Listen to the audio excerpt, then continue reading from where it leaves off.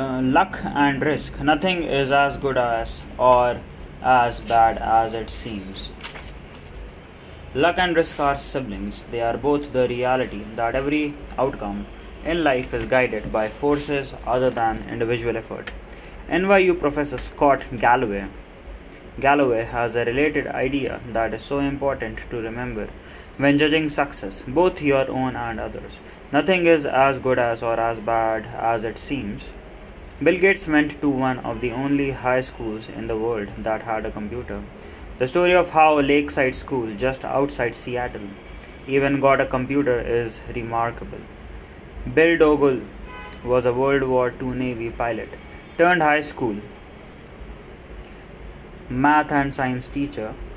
He believed that book study wasn't enough without real world experience. He also realized that we would need to know something about computers when we got to college, recalled late Microsoft co founder Paul Allen. In 1968, Dogle petitioned the Lakeside School Mothers Club to use the proceeds from its annual rummage sale, about $3,000, to lease a teletype Model 30 computer hooked up to the General Electric mainframe terminal for computer time sharing. The whole idea of time sharing only got invented in 1965. Gates later said, "Someone was pretty forward looking. Most university graduate schools did not have a computer anywhere near as advanced as Bill Gates had access to in 8th grade, and he couldn't get enough of it." Gates was 13 years old in 1968 when he met classmate Paul Allen.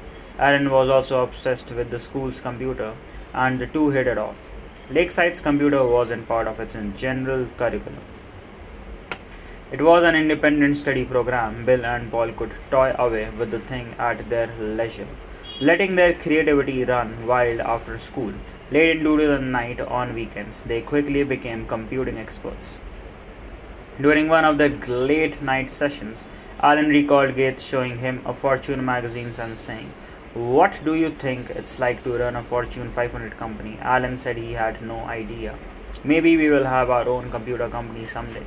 Gates said, "Microsoft is now worth more than $1 trillion. A little quick math. In 1968, there were roughly 303 million high school age people in the world, according to the UN. About 18 million of them lived in the United States. About 270,000 of them lived in Washington state. A little over 1 lakh of them lived in the Seattle area. And only about 300 of them attended Lakeside School. Started with 303 million, end with 300. 1 in a million high school age students attended the high school that had the combination of cash and foresight to buy a computer. Bill Gates happened to be one of them. Gates is not shy about what this meant. If there had been no Lakeside, there would have been no Microsoft. He told the school's graduating class in 2005. Gates is staggeringly smart, even more hardworking, and as a teenager had a vision for computers that even most seasoned computer executives couldn't grasp. He also had a 1 in a million head start by going to school at Lakeside. Now let me tell you about Gates' friend Kent Evans. He experienced an equally powerful dose of luck's close sibling, risk. Bill Gates and Paul Allen became household names thanks to Microsoft's success, but back at Lakeside there was a third member of this gang of high school computer prodigies. Kent Evans and Bill Gates became best friends in 8th grade. Evans was, by Gates' own account, the best student in the class. The two talked on the phone ridiculous amounts. Gates recalls in the documentary Inside Bill's Brain, "I still know Ken's phone number," he says, 5257851. Evans was as skilled with computers as Gates and Allen. Lakeside once struggled to manually put together the school's class schedule, a maze of complexity to get hundreds of students the classes they need at a time they don't conflict with other courses.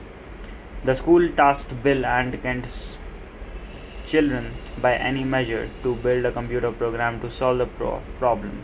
It worked, and unlike Paul Allen, Kent shared Bill's business mind and endless ambition. Kent always had a big briefcase, like a lawyer's briefcase. Gates recalls, we were always scheming about what we would be doing 5 or 6 years in the future. Should we go be CEOs? What kind of impact could you have? Should we go be generals? Should we go and be ambassadors? Whatever it was, Bill and Kent knew they would do it together. After reminiscing on his friendship with Kent, Gates trails off. We would have kept working together. I'm sure we would have gone to college together. Kent could have been a founding partner of Microsoft with Gates and Allen. But it would never happen. Kent died in a mountaineering accident before he graduated high school. Every year there are around 3 dozen mountaineering deaths in the United States. The odds of being killed on a mountain in a high school are roughly 1 in a million. Bill Gates experienced 1 in a million luck by ending up at the lakeside. Kent Evans experienced 1 in a million risk by never getting to finish what he and Gates set out to achieve. The same force, the same magnitude, working in opposite directions. Luck and risk are both the reality that every outcome in life is guided by forces other than individual effort. They are so similar that you can't believe in one without equally respecting the other. They both happen because the world is too complex to allow 100% of your actions to dictate 100% of your outcomes.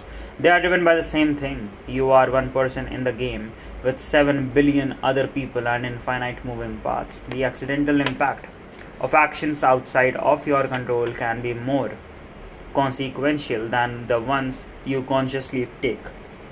But both are so hard to measure and hard to accept that they too often go overlooked. For every Bill Gates, there is a Kent Evans who was just as skilled and driven, but ended up on the other side of the life roulette. If you give luck and risk their proper respect, you realize that when judging people's financial success, both your own and others, it's never as good as or as bad as it seems. Years ago, I asked economist Robert Shiller, who won the Nobel Prize in Economics, what do you want to know about investing that we can't know? The exact role of luck is successful outcomes, he answered. I love that response because no one actually thinks luck doesn't play a role in financial success. But since it's hard to quantify luck and rude to suggest people's success is owed to it, the default stance is often to implicitly ignore luck as a factor of success. If I say there are a billion investors in the world, by sheer chance would you expect 10 of them to become billionaires predominantly of luck? You would reply, of course, but then if I ask you to name those investors to their face, you will likely back down. When judging others, attributing success to luck makes you look jealous and mean, even if we know it exists. And when judging yourself, attributing success to luck can be too demoralizing to accept. Economist Bhaskar Mazumdar has shown that incomes among brothers are more correlated than height or weight. If you are rich and tall, your brother is more likely to also be rich than he is tall. I think most of us intuitively know this is true. The quality of your education and the doors that open for you are heavily linked to your parents' socio-economic status.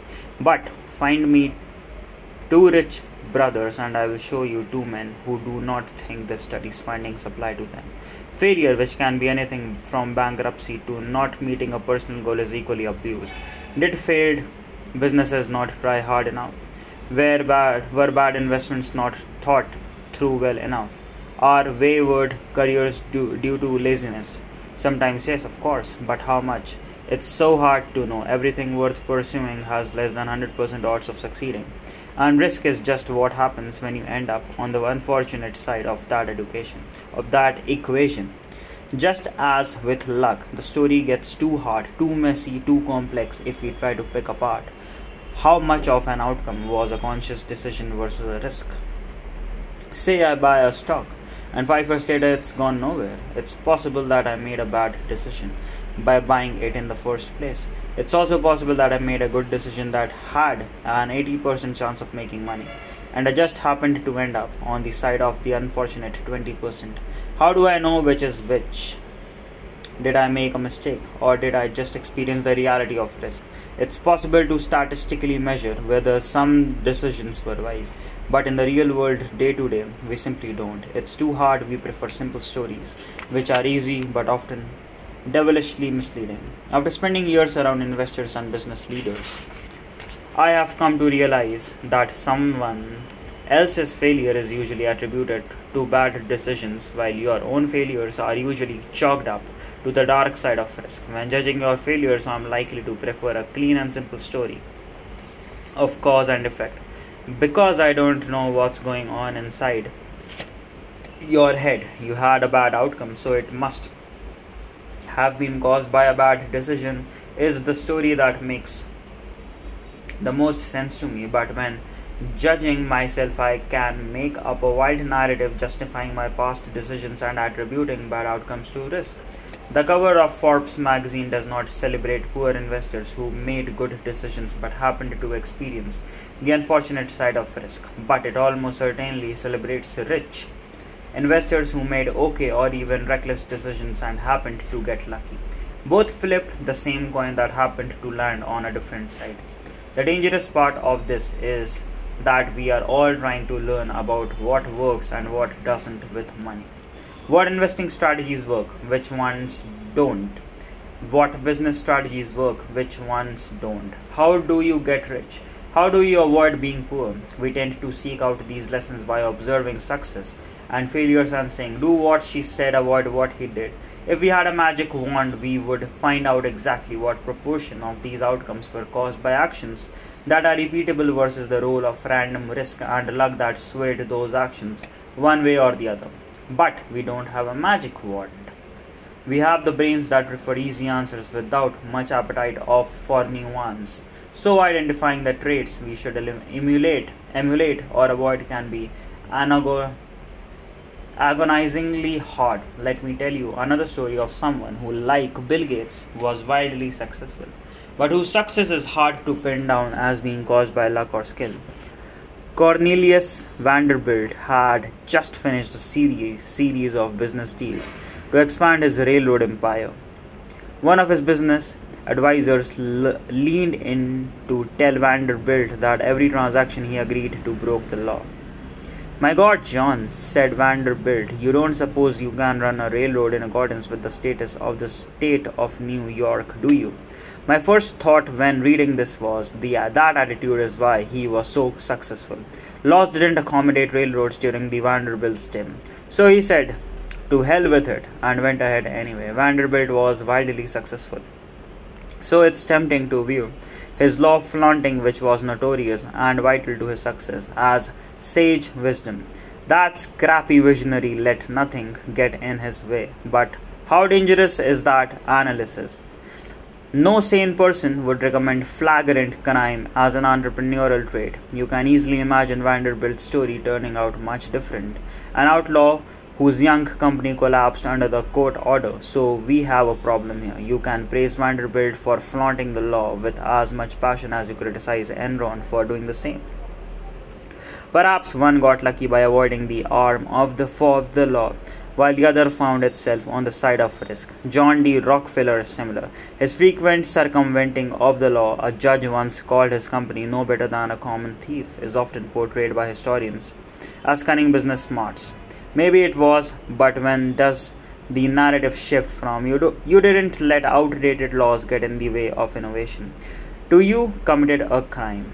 Or how little would the story have to shift for the narrative to have turned from Rockefeller was genius, try to learn from his successes, to Rockefeller's was a criminal, try to learn from his business failures very little.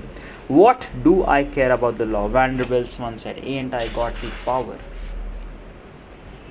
He did, and it worked, but it's easy to imagine those being the last words of a story with a very different outcome. The line between bold and reckless can be thin. When we don't give risk and luck their proper billing, it's often invisible. Benjamin Graham is known as one of the greatest investors of all the time, the father of value investing and the early mentor of the Warren Buffett. But the majority of Benjamin Graham's investing success was due to owning an enormous chunk of GEICO stock, which, by his own admission, broke nearly every diversification rule that Graham himself laid out in his famous text. Where does the thin line between bold and reckless fall here? I don't know. Graham wrote about his GEICO bonanza, one lucky break, or one supremely shrewd decisions. We can tell them apart. Not easily. We similarly think Mark Zuckerberg is a genius for turning down Yahoo. 2006 $1 billion offer to buy his company. He saw the future and stuck to his guns. But people criticize Yahoo with as much passion for turning down its own big buyout offer from Microsoft. Those fools should have cashed out while they could. What is the lesson for entrepreneurs here? I have no idea, because risk and luck are so hard to pin down. There are so many examples of this. Countless fortunes and failures owe their outcome to leverage. The best and worst managers drive their employees as hard as they can. The customer is always right. The customers don't know what they want. Are both accepted business wisdom. The line between inspringly bold and foolishly reckless can be a millimeter thick, and the only visible with hindsight. Risk and luck are doppelgangers. This is not an easy problem to solve. The difficulty in identifying what is luck, what is skill, and what is risk is one of the biggest problems we face when trying to learn about the best way to manage money. But two things can point you in a better direction. Be careful who you praise and admire. Be careful who you look down upon and wish to avoid becoming. Or just be careful when assuming that 100% of outcomes can be attributed to effort and decisions. After my son was born, I wrote him a letter that said, in part, some people are born into families that encourage education, others are against it. Some are born into flourishing economies, encouraging of entrepreneurship. Others are born into war and destitution. I want you to be successful, and I want you to earn it. But realize that not all success is due to hard work, and not all poverty is due to laziness. Keep this in mind when judging people, including yourself. Therefore, focus less on specific individuals and case studies and more on broad patterns. Studying a specific person can be dangerous because we tend to study extreme examples, the billionaires, the CEOs, or the massive failures that dominate the news. And extreme examples are often the least applicable to those situations given their complexity. The more extreme the outcomes, the less likely you can apply its lessons to your own life, because the more likely the outcome was influenced by extreme ends of luck or risk. You will get closer to actionable takeaways by looking for broad patterns of success and failure. The more common the pattern, the more applicable it might be to your life. Trying to emulate Warren Buffett's investment success is hard, because his results are so extreme that the role of luck in his lifetime performance is very likely higher, and luck isn't something you can reliably emulate. But realizing, as we will see in chapter 7, that people who have control over their time tend to be happier in life is a broad and common enough observation that you can do something with it. My favorite historian, Frederick Lewis Allen, spent his career depicting the life of the average median American, how they lived, how they changed, what they did for work, what they ate for dinner, etc. There are more relevant lessons to take away from this kind of broad observation than there are in studying the extreme characters that tend to dominate the news. Bill Gates once said, success is a lousy teacher. It seduces smart people into thinking they can't lose. When things are going extremely well, realize it's not as good as you think. You are not invincible. And if you acknowledge that luck brought you success, then you have to believe in luck's cousin's risk, which can turn your story around just as quickly. But the same thing is true in the other direction. Failure can be a lousy teacher because it seduces smart people into thinking their decisions were terrible, when sometimes they just reflect the unforgiving realities of risk. The trick when dealing with failure is arranging your financial life in a way that a bad investment here and the missed financial goal that there won't wipe you out, so you can keep playing until the odds fall in your favor. But more important is that as much as we recognize the role of the luck in success, the role of risk means we should forgive ourselves and leave room for understanding when judging failures. Nothing is as good or as bad as it seems. Now let's look at the stories of two men who pushed their luck.